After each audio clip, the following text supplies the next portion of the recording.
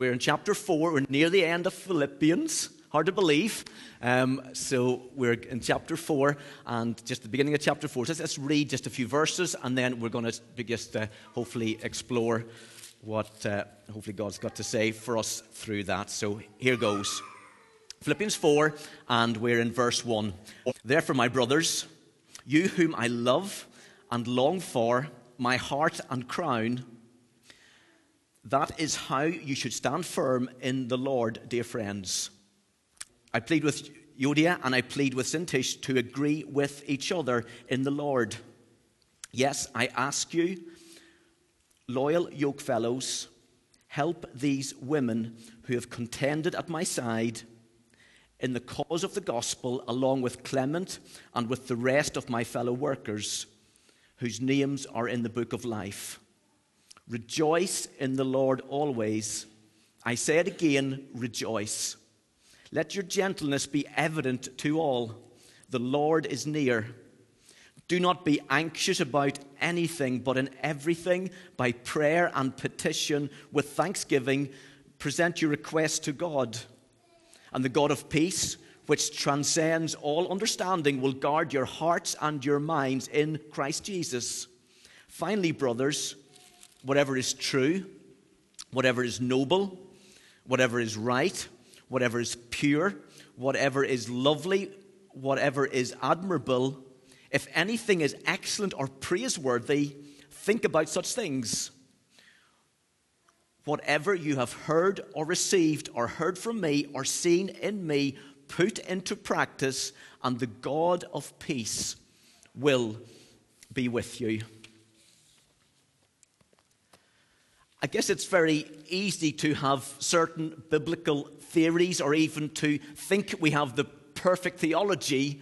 And actually, even if that was true, it simply wouldn't be enough. Because what really matters is how things work out in practice within our lives, especially when life gets difficult, when things become tough within our lives. But what happens to most of us, at least where most of us tend to go when we're in those situations, is we tend to worry. That seems to be our default position, doesn't it? We know it doesn't going to solve anything. It's not going to help anything, not even for a moment. But we simply can't help ourselves.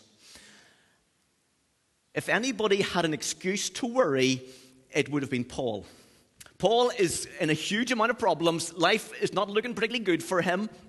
Potentially facing death himself. Alongside that, his friends back in Philippi are having disagreements with each other, and he's too far away to be able to solve the problem or do anything to help them.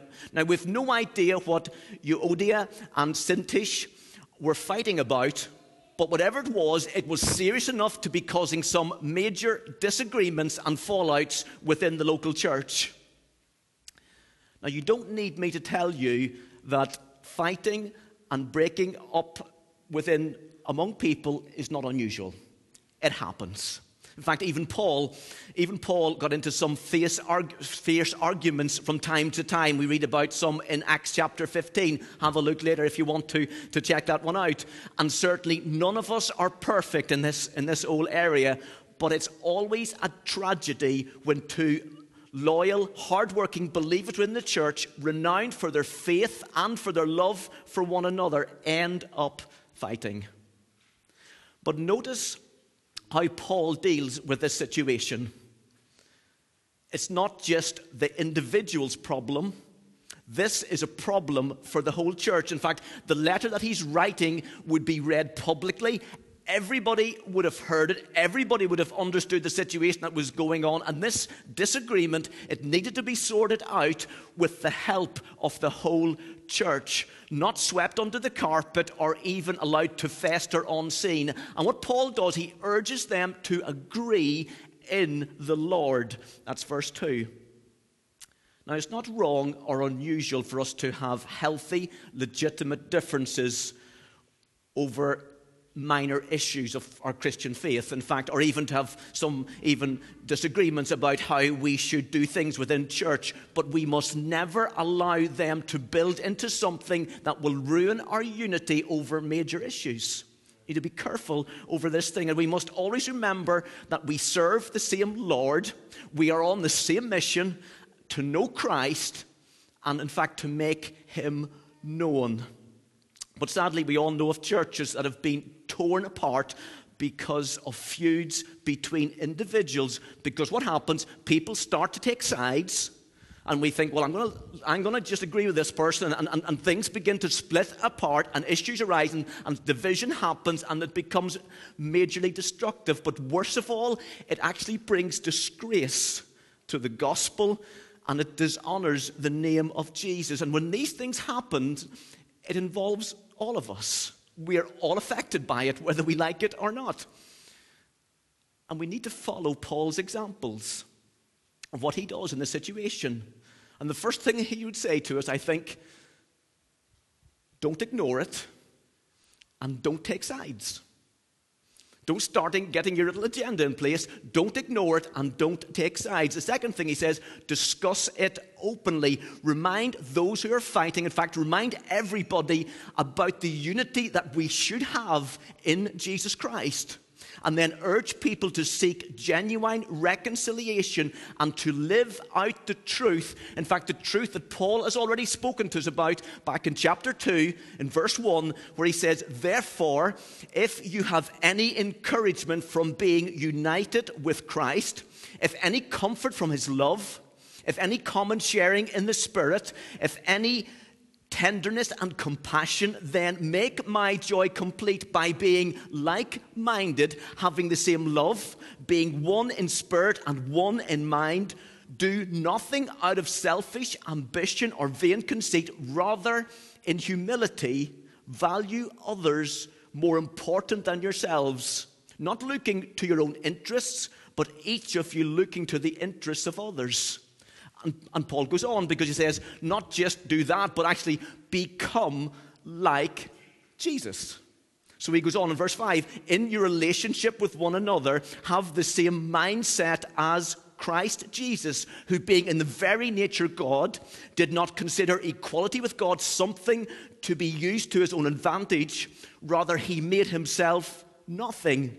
He took on the form of a servant, being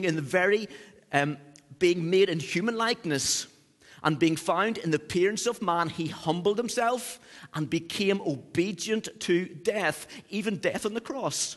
Therefore God exalted him to the highest place and gave him the name that is above every name, that at the name of Jesus every knee will bow in heaven and on earth and under the earth, and every tongue acknowledge that Jesus Christ is Lord, to the glory of God the Father. And as we face challenges and difficulties within our lives, we need to shape ourselves both on our love for one another, putting one another first, but actually shaping ourselves on the Lord Jesus Christ, which Paul would urge us to do. Now remember, Paul is facing a great deal of difficulty and challenge. He's in prison. Okay, life's not easy for Paul, and Paul knows all about difficulties within life. But just like Paul, there are things within our lives that we maybe will find it difficult to rejoice in. Maybe illness or opposition or setbacks. But we still can, in fact, we still should rejoice in the Lord. In fact, Paul says, rejoice. Oh, and again, I say, rejoice. So good, he had to say it twice. And this idea, whatever situation, Paul says, you've got to learn to rejoice. And we rejoice maybe not in the difficult situation, but we rejoice in what God has done through us and in us. In fact, we rejoice the fact that we have been forgiven. If you are a Christian, if you've come by faith to the Lord Jesus Christ, you rejoice that you are a son and daughter of the living God. In fact, you rejoice that no amount of circumstance or situations can ever take your position in Christ. Your eternal position is with Christ. Nothing, no situation can ever remove that from you within life. And we need to keep reminding one another of these things. In fact, we need to keep reminding ourselves of these things. If we don't keep doing that because of the immediacy and also the challenge of our situations, we can very quickly let our hearts turn to complaining or to grumbling or just to fighting instead. So Paul is facing these serious challenges, okay? He's facing the difficulty within Philippi, but that's not the only problem he faces. He's also facing the problem of the division that's going on within the local church in Rome. Add to that the very real possibility of his own death. And Paul has got every reason to be worried. But he doesn't. Instead, what Paul does is he explains the secret to victory over worry. And that is where we're going to spend the rest of our little talk this morning. The secret, what is the antidote, the secret to victory over our worries. So in verse 6 to 7, Paul puts some biblical principles into practice as he turns his attention to how we should deal with these worries that are going on within our lives. Now, a few years ago, we were flying back from our holidays, and we hit some major turbulence. Have you been in a plane when it's really... I don't mind too much for a few minutes, but this went on for 40 minutes, and even I'm starting to get a little bit stressed and anxious about what's going on here. We just been given some drinks, and the drinks are splashing everywhere. They're spilling out of the cartons. The thing's rocking. You hit those pockets of air, and suddenly it drops, or at least it feels as if it drops, and then it picks back up again. And you're looking around. Everybody's gripping hold of their seats. People are starting to go white. The colour's fading from their faces. The sick bags are beginning to get filled up. Rosie's filled at least 3 already by this moment. And it's just it's not a very pleasant place to be honest. And then across the loudspeaker system comes this calm, relaxing voice. This is your captain speaking. There's absolutely nothing to worry about. Don't be alarmed. The turbulence may feel quite bad, but you are in perfectly safe hands. I'll be honest with you, it didn't really help. Not for a moment. Because simply saying, don't worry, doesn't really help someone who's anxious, does it? You know? And we may worry for many different reasons within life. We worry because we feel under threat, or because we're unsure about what's going to happen next, or just worry because situations are beyond our control and we don't like things being beyond our control. And most of us will struggle with worry to either a greater or lesser extent. And worry, it affects our thinking, it affects our digestion, it affects our coordination. In fact, it can really strangle a person and make them completely ineffective within life sometimes. In fact, worry has got very definite physical consequences. So headaches, migraines. You get migraines? I get migraines when I'm feeling under a bit of pressure. Neck pain, ulcers, back pain, and many other physical manifestations of stress and worry within our lives. And from a spiritual point of view, worrying is thinking the wrong way and having the wrong feelings about our circumstances, about people, about things. Listen, worry is the greatest thief of joy. There's no faster way to lose the joy within your life than to get anxious and worried about something. However, the answer is not to tell someone, stop worrying. I wish it was that easy. It takes more than just good intentions to get the victory over our worries. Now, Paul says that the antidote to worry is a secure mind. Verse 7, he says, and the peace of God, which transcends or passes all understanding, will guard our hearts and our minds in Christ Jesus. And when we have a secure mind and the peace of God guards you, and the God of peace will guide you. And what Paul is saying here, if you want to try and conquer worry and have this secure mind, he's saying we need to put 3 things into practice within our lives in these few verses. Simply this: pray right, think right, and live right. First of all, pray right. Verse 6 and 7. And Paul's brilliant answer to worry: pray. Now, why does he say that? Well, because when we turn to God, when we align ourselves with God, when we realize actually there's no threat that can come against His children, our Father in heaven loves you and cares for you. And when you begin to understand that God knows everything that's going to happen to you, that actually will work out all for His glory and ultimately for our good, that He is thoroughly and completely in control of everything, something changes. What changes? Well, the thing that changes is the way in which we view our circumstances. We often use the phrase prayer changes things. So what actually changes when we pray? Well, God doesn't change. God is unchangeable. God is the same yesterday, today, and forever. Our circumstances, sometimes they change, but actually very often they don't change. So what changes when we pray? We change. God changes us. God allows us or enables us to look at our situation and our circumstances from God's perspective rather than from our perspective. And this only can happen when we spend quality time in the presence of God, when we come near to God. Now, it won't entirely undo the knot in your stomach sometimes, but what it does, it gives you the right perspective on the way to look at the things that you're going through, to see them from a different position, a different angle, from a godly way. Now notice, Paul doesn't simply say, pray about it. What Paul says, by prayer, by petition, with thanksgiving, present your requests to God. So whenever you find yourselves worrying, and that happens quite often for me and for most of us, I guess, when you find yourselves worrying, you need to turn to God. Your first response ought to be to get yourself alone with God and worship Him. Because prayer carries with it this idea of adoration, of devotion, of worship. And it's essential. If you are to see the greatness and the majesty and the wonder of God, you need to realize that God is big enough to handle all of your problems, that He is large enough and great enough to deal with every single situation that you're going through. And this can only come when you spend time with Him. And so often we rush into His presence, we sort of give Him a list of all the things we want Him to do for us, and then we rush away again. But the first step is that we adore Him.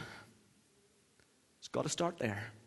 We adore God. We lift our gaze. We see how majestic, how wonderful He is. We understand that He is the God of all creation, the God who loves us beyond our understanding, the God who is goodness to us, the God of mercy over us. We understand who God is, that we enter His gates with thanksgiving, into His courts with praise, that we give thanks to Him, that we praise His name. And praying right begins with adoration. And that's the bit we so often leave out. We rush to our lists. We rush to the things that we want solved. But it must start with us aligning ourselves with God. Understanding God. And it comes through words. It may help to put on some music, some worship music, whatever works for you. Spending time, some key Bible passages that just speak of who God is, spending time there. But when stress and worry comes, the first place we should be going, rather than to whatever else we default to, we go and begin to worship. It's difficult. It really is. But if we can start there and line ourselves with God, it changes things. The second step is petition or supplication in different translations. And this is the earnest sharing of your needs and your problems. Again, it's not coming and just rattling off a list of requests, okay? That's not what this is. It's talking to God honestly. When you're coming angry, direct it to Him. He's big enough to take it. When you don't quite know what to say, maybe just you're feeling under just huge amount of stress and just frustration, just bring it to God. Just tell him how you're feeling in that moment. Be honest with him. Just pour out your heart. Just pour out those petitions. Pour out what you just want to. Just bring it all to him. Just share it with God in heaven. This is about, there's an intensity, a sincerity, just a genuineness in telling God your problems. Don't hold back. Just get it out. The third step is thanksgiving. You know, your Father in heaven loves it when you say thank you. Failing to be thankful to God in many ways is a sin. And you must cultivate a spirit of thankfulness that just permeates your entire life. There's a story in the Gospels about Jesus. Jesus met 10 lepers. You maybe know the story. And he healed all these 10 leprosy. And that day, of course, was a serious problem. People were separated from their families. They couldn't come anywhere near them. There's no cure for it. And these 10 people are healed. They all go away. And then one of them remembers. And one comes back to say thank you. And we can make excuses for them. We can say, it's just human behavior. They're probably just so excited. They just forgot to come back and say thank you. But Jesus was very aware that only one gave thanks. And when we fail to thank God, you actually fail to fulfill one of the purposes for which you were created for. And sadly, we're often very, very quick to ask, but very, very slow to show our appreciation.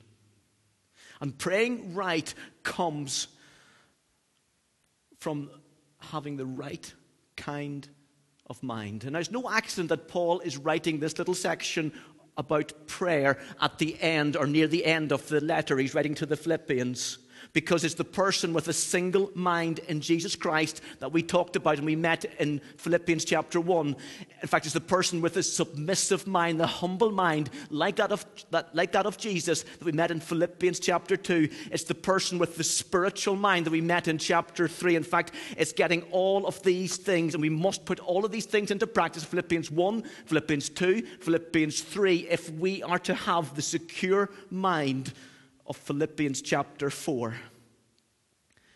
And Paul advises us to take everything to God in prayer.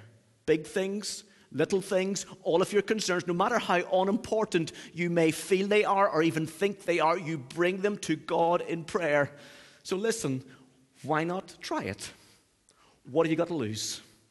Next time you're just feeling the worries building up over an issue or thing, why, rather than doing what you normally would do, whatever that may be, flip the TV on and just watch some mindless rubbish on TV, or whatever you normally do, okay, why not go to God in worship and prayer? Why not turn to God in prayer with your worries, with your worship, with your praise and thanksgiving? Listen, it really will help you to get the right perspective of the problem that you're facing. And when you pray, tell God that you trust him to look after you. Ask God to change your circumstances, but also ask him to change your heart. And thank him that he is in charge of all things and that you are perfectly safe in his hands. And then this is key. Leave your worries with him. Walk away free. So often we just want to hold on to them. We can't let go of them. But leave them with God. And the result of this, that you will receive God's peace. Verse 7. It doesn't matter how afraid you are. God's peace is much stronger.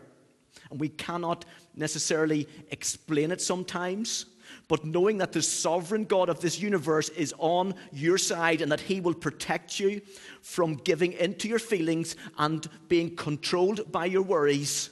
In fact, in a very similar way that you experienced when you came to faith in Jesus for the first time, when Jesus saved you, when you give your life over to him and you experienced the peace of God in your life, that wasn't the end of things, it was just the beginning. Because as you walk each day with God, filled by his Spirit, we should be growing in the knowledge of God, but also growing in the peace of God as God pours his love and his peace and his blessings into our lives. Doesn't mean our problems are all going to go away. Sorry, it doesn't. But rather, it means that we can have a quiet confidence within, regardless of our circumstances, regardless of people, regardless of things. So pray right. The second thing is think right. Verse 7. Many Christians believe that it doesn't really matter what we think about as long as we do the right thing. That is rubbish, by the way.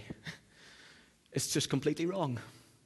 Because our minds do matter, and because what we think will actually make you the person that you are.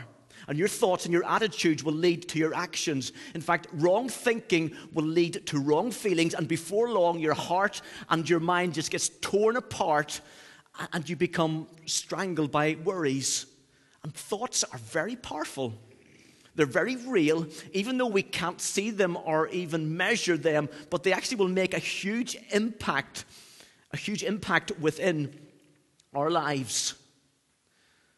In 2 Corinthians chapter 10, verse 5, it tells us that we need to take captive every thought to make it obedient to Jesus, obedient to Christ. Now, this is not mindfulness or whatever the common phrase is these days. We don't empty our minds, we fill our minds with Christ.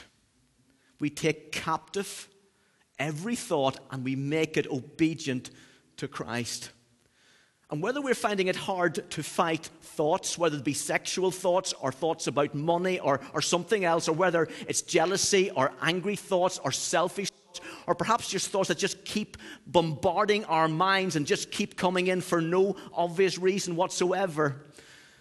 But it shouldn't surprise us, because if our hearts are unclean, it shouldn't surprise us to have our minds unclean as well. So our strategy must be that we allow God's Spirit to change our hearts by filling our minds with good things, so we don't leave room for those other things to begin to filter into place. So in verse 8, Paul says we need to think right. And he gives us a long list of things. The first thing is this, beginning of verse 8, finally, brothers and sisters, whatever is true. A survey was done on worry, and it reported that only 8% of the things that people worry about are actually genuine matters of concern. That means that 92% of the things that you're worrying about at the moment are either imaginary, or they will never happen, or they are things that you've got absolutely no control over, and therefore there's no point in you worrying about them anyway. You see, Satan is a liar, and he wants to corrupt your mind. But God's Word and the Holy Spirit wants to fill your mind with truth. But Satan wants to try and control, he wants to try and steal, he wants to oppose those things with his lies. The question is, who are you going to believe? Are you going to believe the lies of Satan? Or are you going to believe the truth of God? And we need to learn to live in truth, in God's Word, by God's Spirit. But if we need to learn what is truth, to be able to discern what is right and what is a lie. Then Paul goes on, not only what is true, but whatever is noble, whatever is right. And this means worthy of respect. There are many things that are not respectable that a Christian should not be thinking about. I don't mean that we bury our heads in the sand or that we try and avoid anything that is either upsetting or unpleasant to us. But what it does mean, we don't let those things control our minds or become our focus or our attention. We be careful what we allow to filter in and take control over ourselves. And then Paul says, whatever is pure, whatever is lovely, whatever is admirable. There are times when we feel under constant attack. I think most of us probably experience those moments. I think Paul is referring to here is probably sexual impurity, most likely. But the temptation of sexual impurity can be a huge challenge, particularly for men. But Paul urges us to feed our minds on pure things, beautiful things, things that are worth talking about. In fact, Paul writes to the Ephesians, and he tells them a similar thing. He says, there should not even be the hint, not a whiff of anything that is immoral in your behavior among Christians. So flirting, uncompromising situations, the internet, the films that we watch, the books that we read, the magazines with unsexual elements within them. And we need to be careful that what we feed our minds on, because what we feed in will affect our hearts. It just does. And we need to be careful what we put in, because what we put in will change. So we need to protect your mind. You guard your heart, guard your mind, guard your eyes. Be careful what you're looking at. Be careful what you're spending your time with. Then Paul finishes the end of verse 8. If anything is excellent or praiseworthy, think about such things. Now, I don't know about you, but I cannot afford to waste any mind power or energy on thoughts that will just tear me down or destroy me. I just haven't got enough of it, probably. But, why would we want to waste our time on things that are going to destroy us and actually tear us apart? Instead, we need to fill our minds on God's Word by spending time in regular and constant and daily meditation on the Word of God found in the Bible. And as we do this, what it does, it builds in a built-in radar into our lives that help us to discern and to detect wrong thinking. You see, if we fill our minds on the things of this world, if whether it be the films that we watch or whatever, we fill our minds on worldly things, we become like the world. But if we fill our minds with Christ, you will become more and more like Him. It's not rocket science. What we put in will affect our hearts. Think right. The third thing is this: live right. You know, it isn't possible to separate outward and inward actions. And Paul is concerned that we don't just think right in some sort of disconnected, detached way, but that we actually put what we have learnt into practice. And Christian thinking is only valuable if it actually results in our lives being changed. So, as we read God's Word, as we listen to Bible teaching, as we study God's Word for ourselves, it should be making a difference in the way in which we live out our lives. It should be changing us day by day. And if our life is not being transformed by Jesus, then actually something's wrong. In fact, if we're not growing more and more like, we should stop for a moment and just ask ourselves, what is going wrong? Now, this is not sort of just a constant uphill. When we grow like Christ, often it's a few steps forward and maybe one step back. But actually, as the months go by, as the years go by, we should be becoming more and more like Jesus. And if that is not happening, we need to ask ourselves, am I praying right?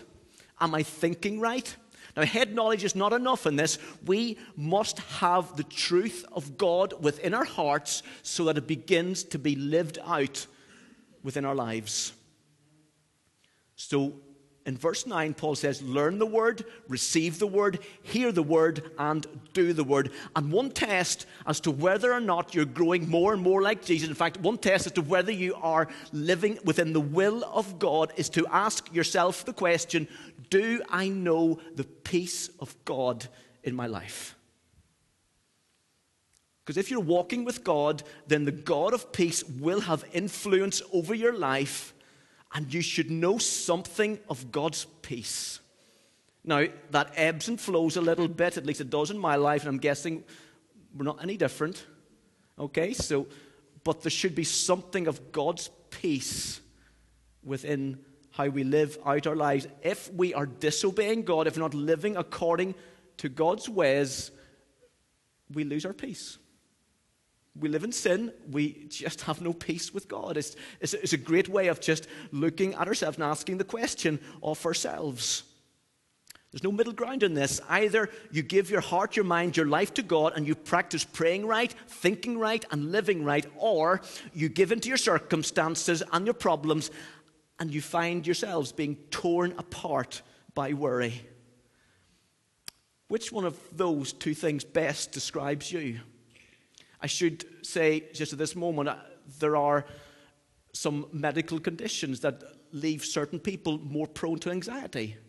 Okay, I'm not talking about that. Okay, so sometimes we need to get medical help with certain areas of stress and anxiety and that sort of thing. Okay, so, but actually for all of us, it's great to put some of these principles into place within our lives. The thing is, if God seems far away and your life feels in turmoil, could it be that you're just not enjoying the promises of chapter 4, verse 9, that the God of peace will be with you because you're not obeying chapter 4, verse 8? You are not thinking about such things that are true, that are noble, that are right, that are pure, that are lovely, that are admirable, that are excellent or praiseworthy. And you've got a choice. You do. You've got a choice in everything that we do, but you've got a choice. Why not choose to believe the truth that there is no need to worry? In fact, to an extent, worry itself is a sin, by allowing the peace of God to guard you and the God of peace to guide you. This is not going to change overnight. I wish it could say it would. Sometimes God can miraculously just deal with a situation, but actually very often with this is a journey that God takes us on as we walk through this. It doesn't often change overnight. In fact, learned behavior takes some time to change. But making some Christ-centered changes to your prayer life, to your thought life, in fact, to the way in which you live life, is going to bring the peace of God to all of your life. And it takes time. It says in Freedom in Christ that if you want to break a bad habit and to create a good habit, it takes at least 40 days. That's perhaps even optimistic. It probably takes a lot longer. So give it time. Just saying, I'll try this for a few days. I'll just try and look at my prayer life and look at my thought life and just, I've tried it for 2 days. It hasn't worked. I'll give up on that one. This is a lifetime of reshaping and rechanging and looking at how we come to God, looking at what we feed ourselves on, what we put into our minds, looking at how we live that out within our lives. And as we do this,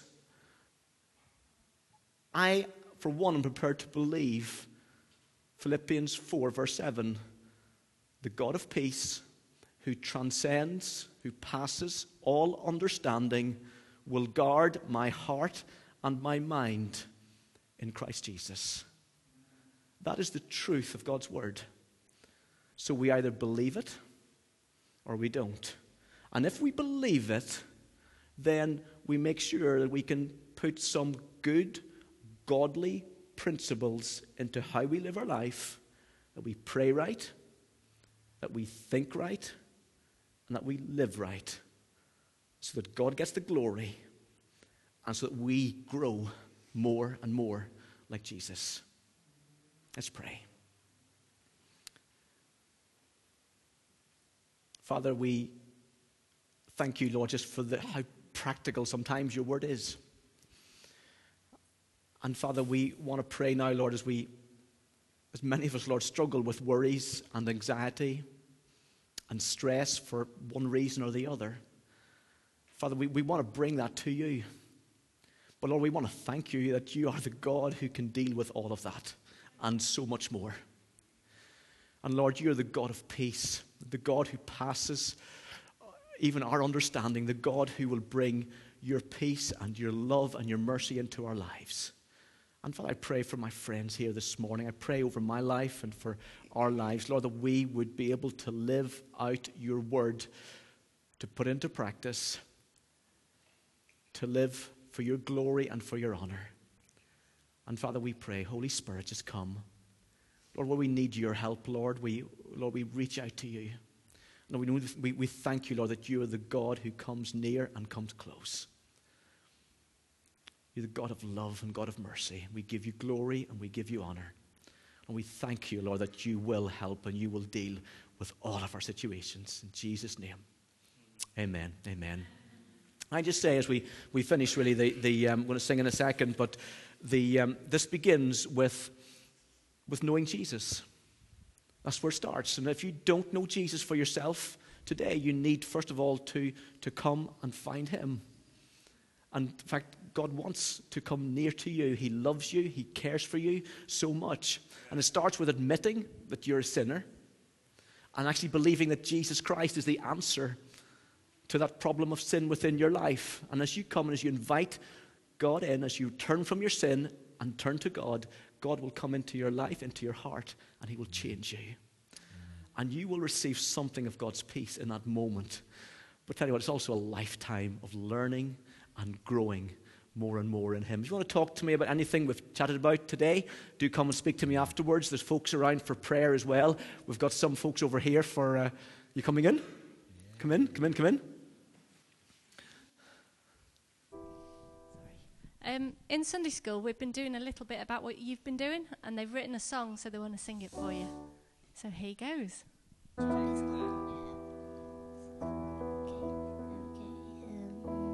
Cast all your worries to God because he loves ya. Say get lost to the devil because he's dangerous. Say your love's and firm, be strong.